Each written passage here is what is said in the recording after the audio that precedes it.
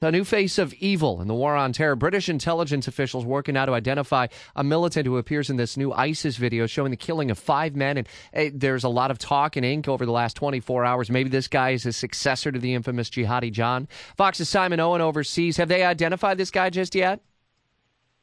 Not officially, but the chief suspect, unofficially, is a man called Siddhartha Dar.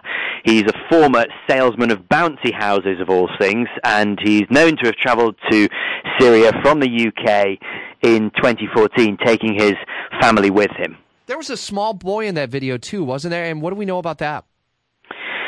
Yes, there seems to be more certainty about the boy's identity. He appears at the end of this execution video. He's not involved in any shootings or anything like that, but he does sort of talk very briefly in English about killing non-believers. And unlike the man in the video, he is not wearing a mask, so it's easier to identify him.